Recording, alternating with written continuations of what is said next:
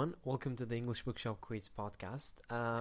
Today's episode is going to be a short one, compared to the other episodes that we did in the past. It will be much shorter than those episodes. Before we before we start the episode, obviously I have to say the usual line. If you could share the podcast with your friends and family members, that would be great, because it genuinely is motivating us to constantly put out episodes 3 days a week.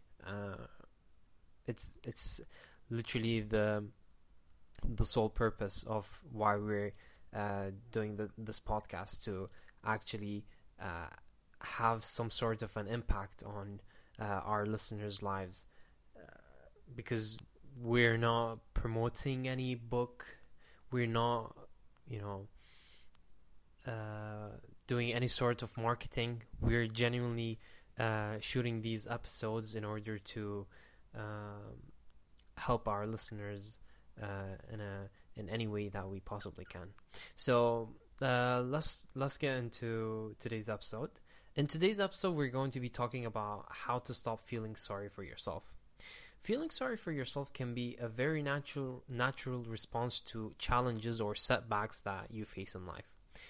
It can be tempting to focus on your own struggles and challenges, and to feel overwhelmed by negative emotions like sadness, frustration, or even anger. But constantly feeling sorry for yourself can be a self-defeating habit that prevents you from moving forward and making positive changes in your life. So, how can you break this habit and start feeling more empowered and in control? Whether an economic downturn has taken a toll on your bank account, or you're dealing with a chronic health issue that interferes with your everyday life, hardship is inevitable. But the way you deal life's inevitable challenges is up to you. You can either make the best of a tough situation, or you can dig in your heels and indulge in some serious self-pity. Choosing to feel sorry for yourself, however, has some serious consequences. It will drain you of the mental strength you need to be your best, and it could keep you stuck in an unhealthy cycle of misery. So let's talk about self-pity versus sadness. Sadness is a normal, healthy emotion. Feeling a bit heartbroken can help you honor something that you've lost, and allowing yourself to feel bad for a while is key to healing an emotional wound. Self-pity is different though. It goes beyond healthy sadness. When you feel sorry for yourself, you will exaggerate your misfortune and experience a sense of hopelessness and helplessness. You might start thinking that your life will never be good again, and you might conclude that no one could possibly help you feel better. This way of thinking is self-destructive. Self-pity creates an unhealthy cycle. You will grow to believe any effort you put into changing your life will be useless. Consequently, you won't take any action, and you'll stay stuck in this dark place. Whether you want to prevent self-pity, or you already started feeling sorry for yourself and you want to stop this, these two psychological tricks will put an end to this pity party, let's say.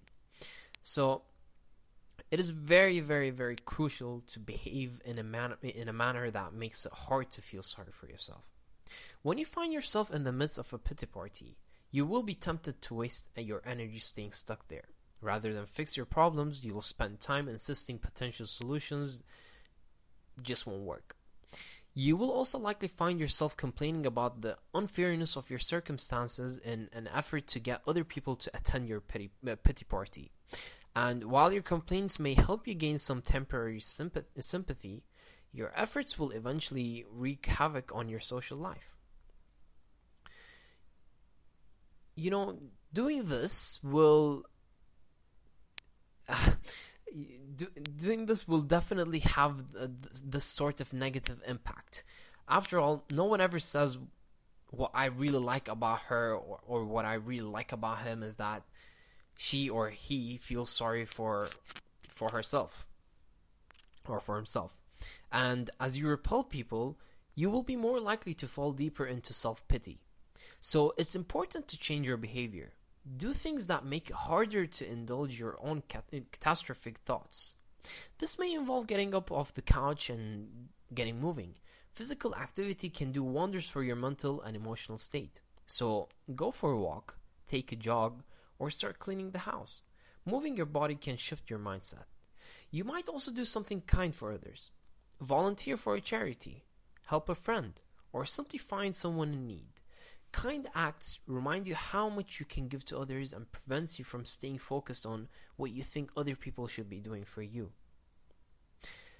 Next up, we have exchange self-pity for gratitude. While self-pity causes you to think, I deserve better, gratitude is about thinking, I have more than I deserve. And changing the way you think can ward off self-pity while also improving your life in many different ways. Studies show gratitude offers a multitude of benefits ranging from better sleep and improved health to more mental strength and better resilience to stress. There are many ways to practice gratitude. You might write in a gratitude journal every evening, or you might make it a habit to think about 3 things you're grateful for every time you're tempted to complain about how bad your life is. The key is to find a gratitude strategy that works for you. When you begin to recognize everything you have to be thankful for, you will no longer be tempted to throw a pity party. Giving up self-pity will make you mentally stronger, and the stronger you become, the easier it is to keep the self-pity at bay.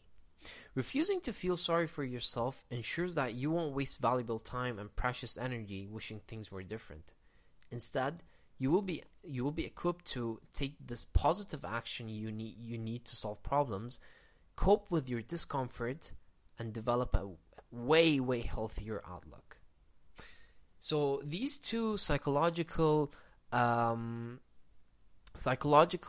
tricks, or it's not even, I wouldn't really call it a trick, but let's say these 2 psychological tips will definitely put an end to your pity party. I hope this episode will be valuable because I am someone who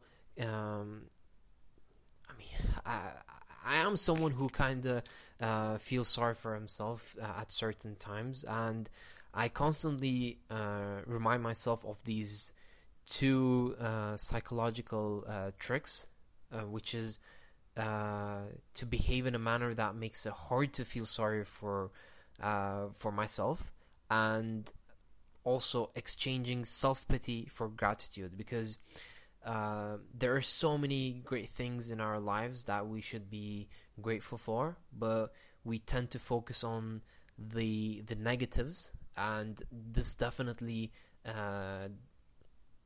causes us to feel sorry for ourselves. And I definitely recommend you to follow these 2 psychological tips as well, as it will have a very positive impact on your life. Thank you for listening to today's episode, and make sure to share the podcast with your friends and your family members, and I hope to see you in the next one. Bye.